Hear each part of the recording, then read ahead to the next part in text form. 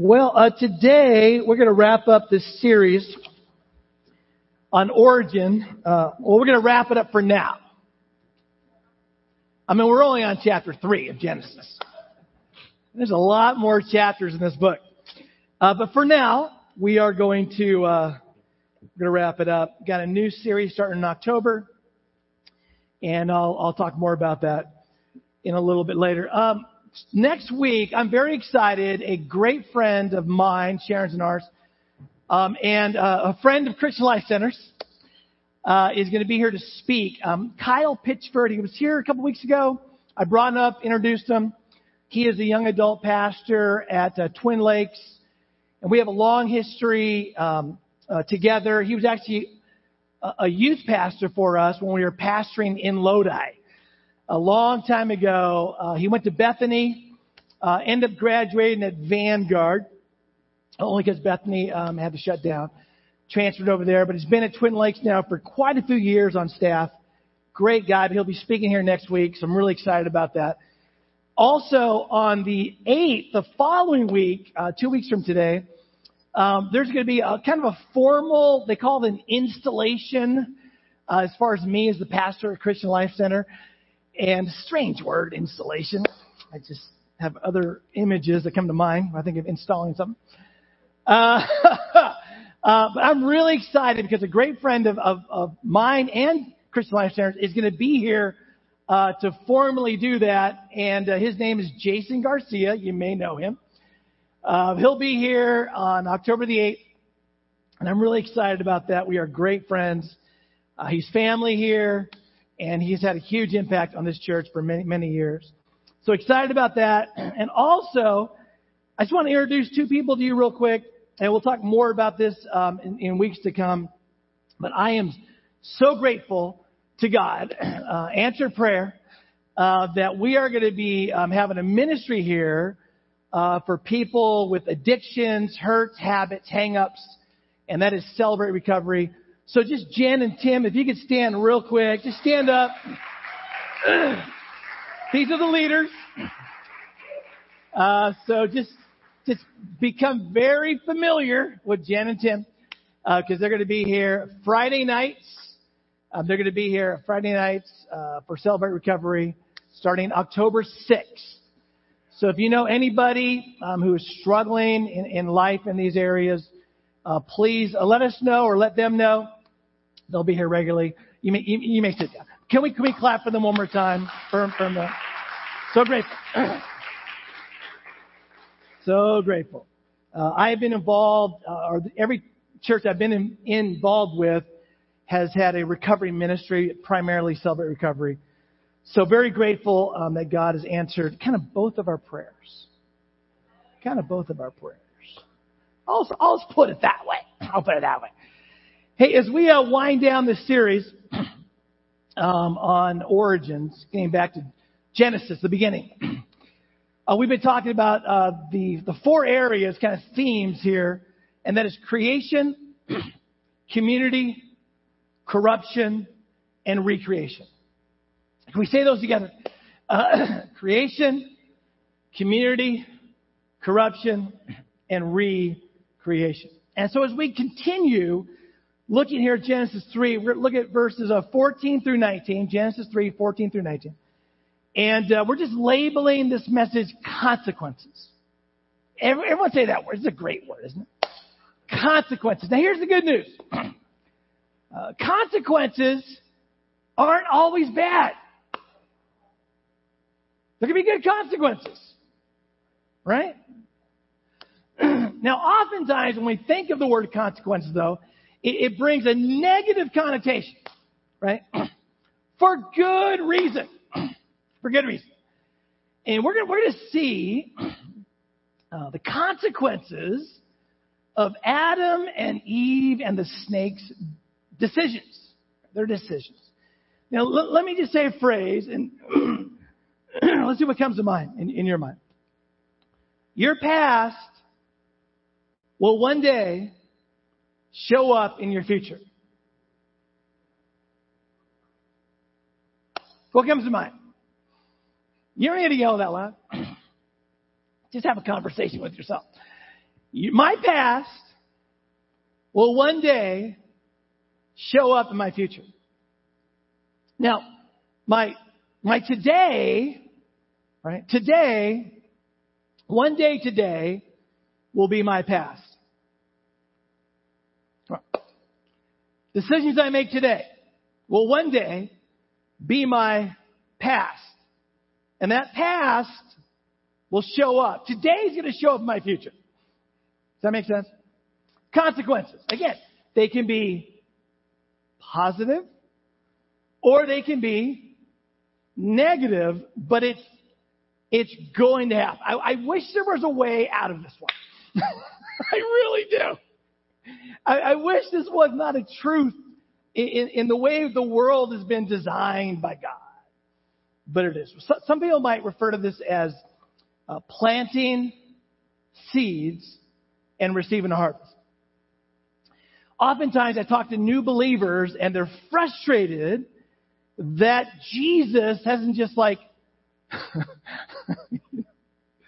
radically redesigned their life overnight. Come on, someone help me out.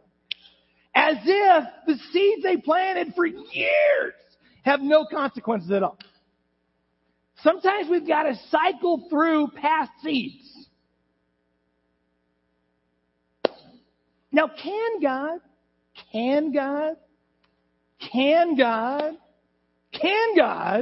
is it possible that our past actions can be the consequences can be eliminated by God? Is it possible?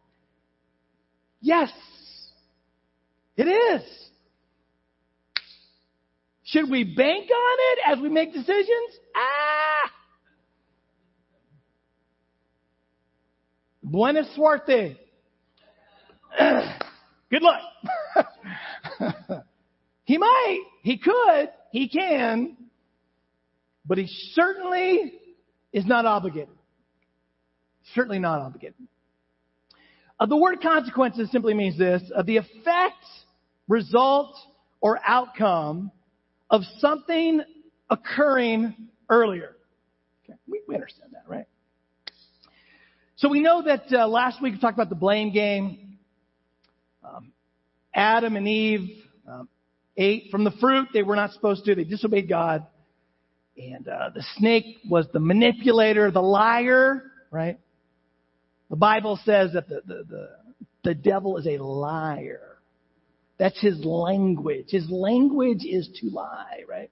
He manipulated them, Eve, and then Adam ate after her, which he knew before her he shouldn't have. God spoke to him earlier. So there were consequences. Here are the consequences. So we're going to lay out the consequences. Right?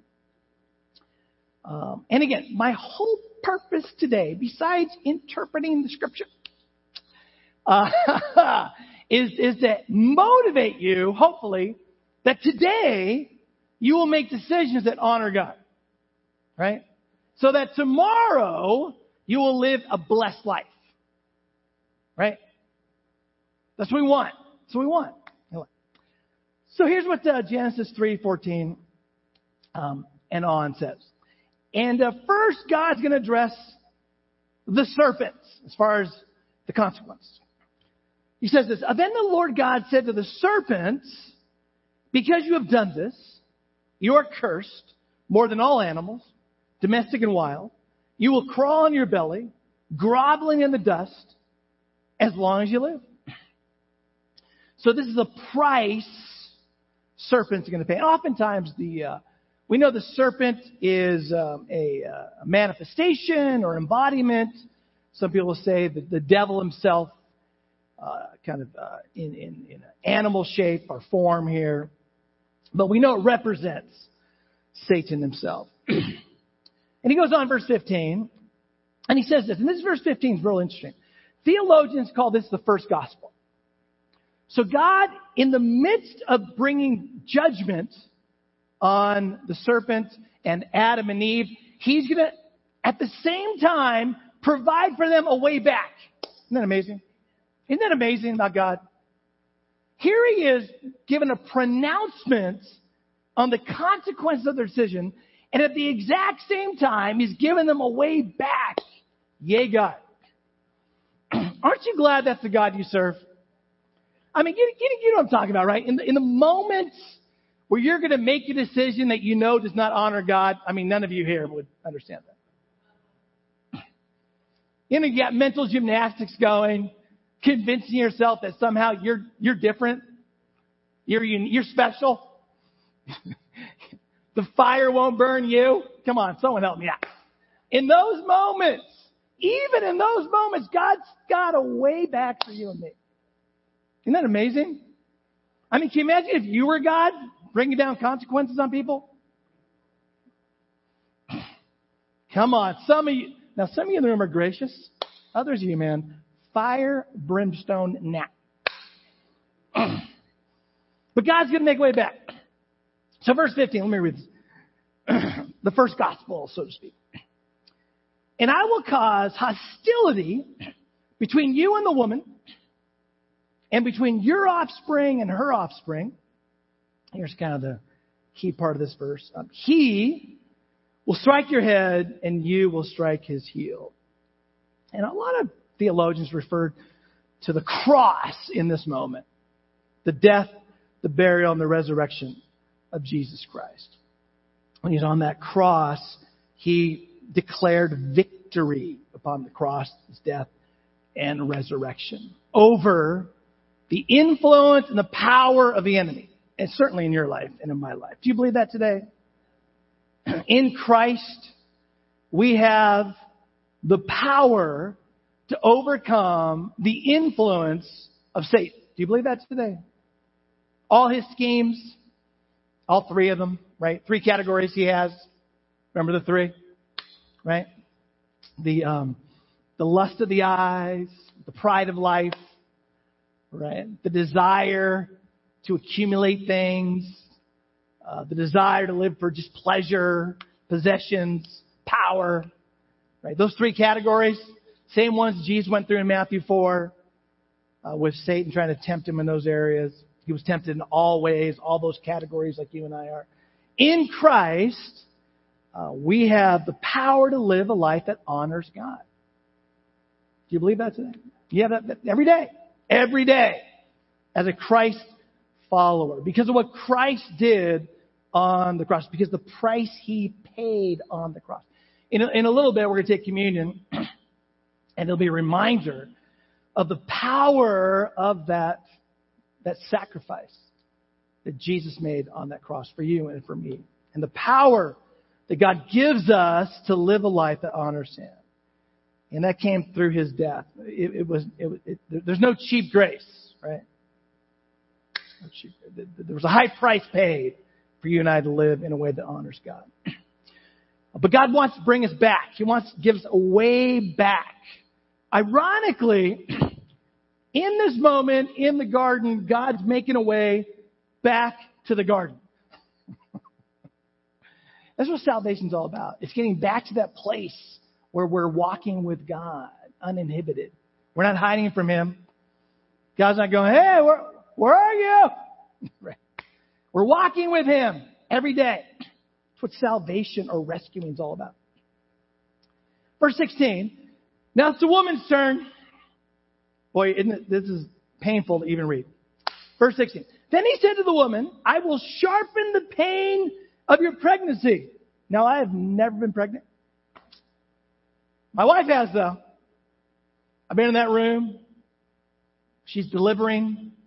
What a nice way to put that, delivering.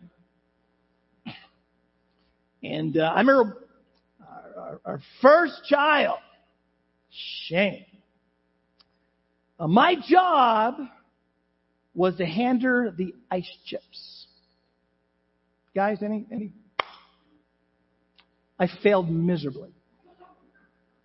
I just couldn't deliver those I was slow. Because she was in pain in that moment. So I was not going to win at all. But yeah, right there. Pain, give birth. And then it says, and you will desire. Oh, there's a lot in this verse right here. I haven't got time for it. Not today. And you will desire to Now, I know, ladies, you're all naive on this point. I'll try to help you as much as I possibly can. To control your husband. Let's continue. But he will rule over you. Now, notice, this is a consequence of what? Sin. You got to catch this, is real important. You got to get this. This tension is the consequence of sin. So Paul gives the solution to this tension that all of you who are married know what I'm talking about. And it's called mutual submission in Ephesians chapter 5. Mutual submission. Mutual honoring one another. Respect, love, mutual. That's what overcomes sin. Somebody say amen. Someone say, help me, Jesus. Oh my gosh, help me, Lord. Mutual submission is the key to overcome the consequence of this sin in Christ. In Christ. Let's keep moving. Okay, got through that. Verse 17. And to the man, the guy's turn. And to the man he said, since you listened to your wife. Now let me finish this thought. He listened to his wife about something God already spoke to him about. It's not that he listened to his wife. Is this making sense? Men, you should listen to your wives. You should. You should. Now, and this is true, wives and husbands also. But if you know what's coming out of their mouth is against God's word, this is your obligation right here. These are your instructions. This is who you follow. You just give your spouse a hug. You reaffirm you love them. Right? And you say, yeah, I'm going God's way. Come on. Someone help me out here. This is not what Adam did. Adam should have confronted his wife and said, you know better. God already spoke. This is already clear. We cannot eat this fruit. Come on, somebody. And to the man he said, since you listened to your wife and ate from the tree, of which I told you not to, whose fruit I command you not to eat, the ground is cursed because of you. Oh, I was gardening yesterday in our backyard. Oh, it never ends. Never ends. Brian, it never ends. We were designed to live in a beautiful paradise garden without the sweat of these weeds. It says all your life you will struggle to scratch a living from it. Wow. It will grow thorns and thistles for you, though you will eat its grains. By the sweat of your brow will you have food to eat until you return to the ground from which you were made. For you were made from dust, and to dust you will return. Now let me see a phrase here. Real important. The lure of sin or disobedience to God. I'm talking to Christians here. The lure of sin, disobedience to God. And by the way, just a reminder, the word sin, it's a Greek word that just means you're missing the target. The bullseye. The bullseye is how God wants you and I to live. And you're missing it. That's all it means. Listen, I know most of us, when we hear sin, we hear sin! Some pastor freaking out up front, you know. Sin's bad, has serious consequences, but it just means missing the mark. You're not hitting the bullseye of how God, you're outside of the parameters that God has set for us on how to live our lives. And those parameters are for your benefit. They're for your protection and your provision. Every parent in this room knows what I'm talking about. Right? It's for your benefit. It's to make you better. So we want to hit that bullseye as much as we can with God's help. So the lure of sin, in part, is the distance between the sin and the consequences. I'm going to repeat that one. The lure of sin, in part, is the distance between the sin and the consequences. I think some of it's kind of like having a credit card. I don't want to depress anybody in the room with that thought. But sometimes we pay for something, right? And then the debt is so far off, right? And we can't feel it yet that we're willing to put down that card, even though we know we haven't got what it takes to pay that debt. Does anyone know what I'm talking about? Anybody? I know you got friends that understand what I'm saying, right? But sin's that way. It's like we're putting down this. We're not paying the price now, but man, there's something coming in the future. The bill is going to be due at some point. That's part of the lure, if you would, I think, of sin. That gap, right? I mean, can you imagine if you and I knew that, I'm talking to Christians, that when we made a decision and we knew dishonored God, if we knew we were going to pay that price immediately, like right then, would we do it? Probably not. At least that would cut out maybe half of them for most of us. Come on, help me out. Some of you would still go, yeah, they might pay the price. But if we knew that consequence would happen immediately, right? Would we do it? Numbers 32:23 says, but if you fail to keep your word, then you will have sinned against the Lord. And you may be sure that your sin will find you out. Right? The consequences of that disobedience at some point catches up to us. At some point catches up to us. Now, again, this language could also be our seeds we plant and the harvest we reap. In Galatians 6:7-10, kind of wind this down, then we'll go into communion. Talks about these seeds of death or life we can plant every day. Death or life, death or life. And we get a harvest back, either of death or of life. And here's what it says. Galatians 6:7 says, don't be misled. Turn to someone near you and say, don't be misled. Come on, help me out. Come on, just find somebody. Don't be misled. Don't do it. I'm trying to emphasize Paul's words here. Don't be misled. If you listen to the words of the serpent, did God really say, you're going towards being misled? Right? Don't be misled. Don't do it. Don't do it. You cannot mock the justice of God.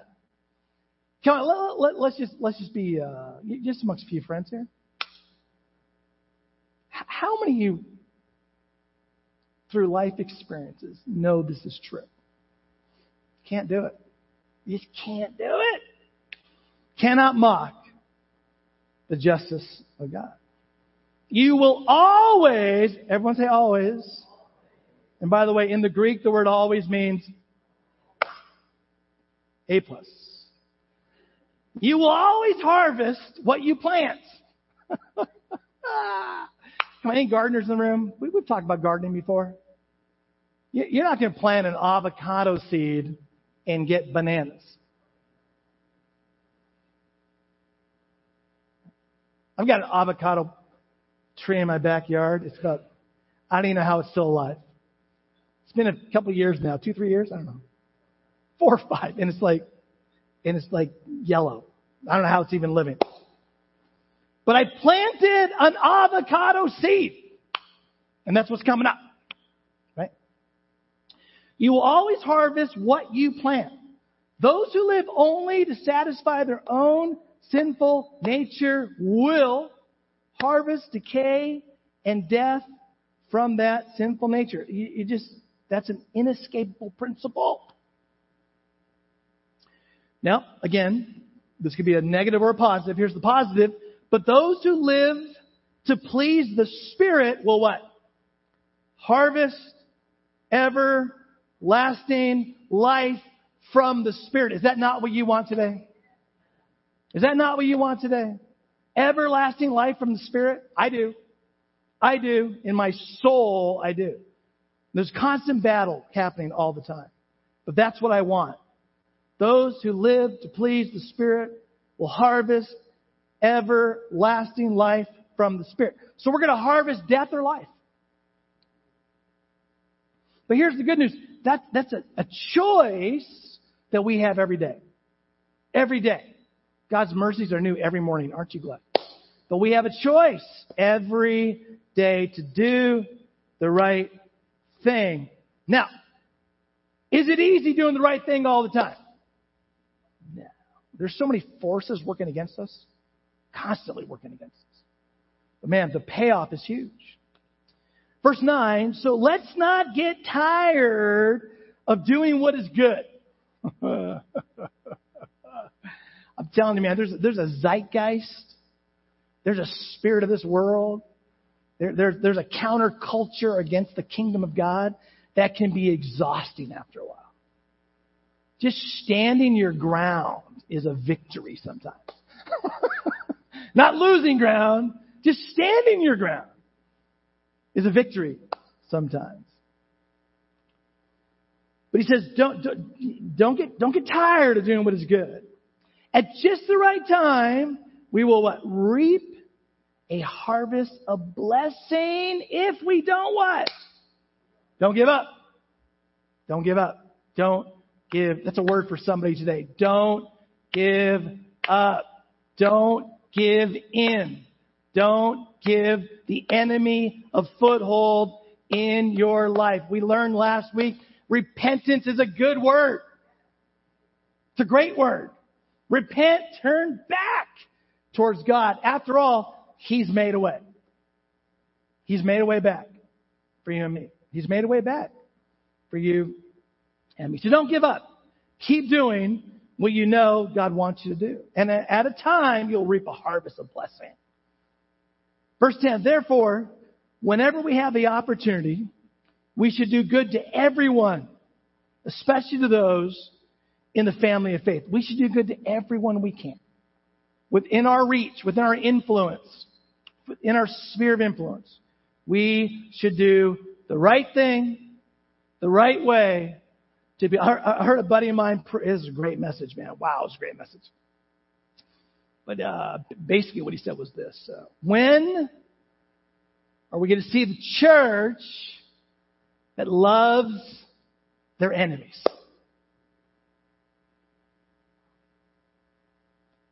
It's a good word. That's a good word. Scripture. Jesus. When are we going to see a church that loves their enemies?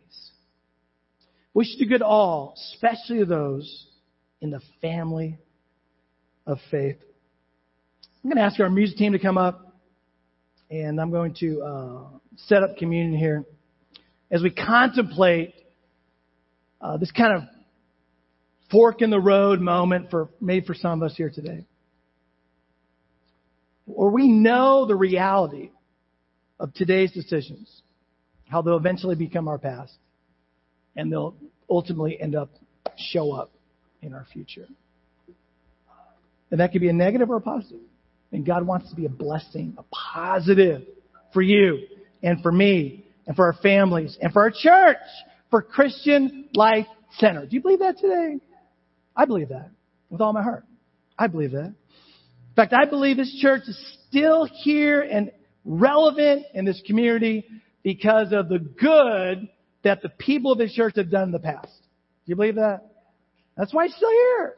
That's why God's going to still bless this local church. We're going to stand on the shoulders of spiritual giants, faithful people, and we're going to continue the work God has. Here's how we're going to do communion today. I'm going to ask you, as the music team plays the first song, I'm going to ask you to come forward and to get the drink and the bread, and then bring it back to your seat and hold it. Everyone say, hold it. And then we'll all take together when I give instructions. Okay? So hold it one more time. Good job. So, but as you come respectfully, maybe in an attitude of prayer.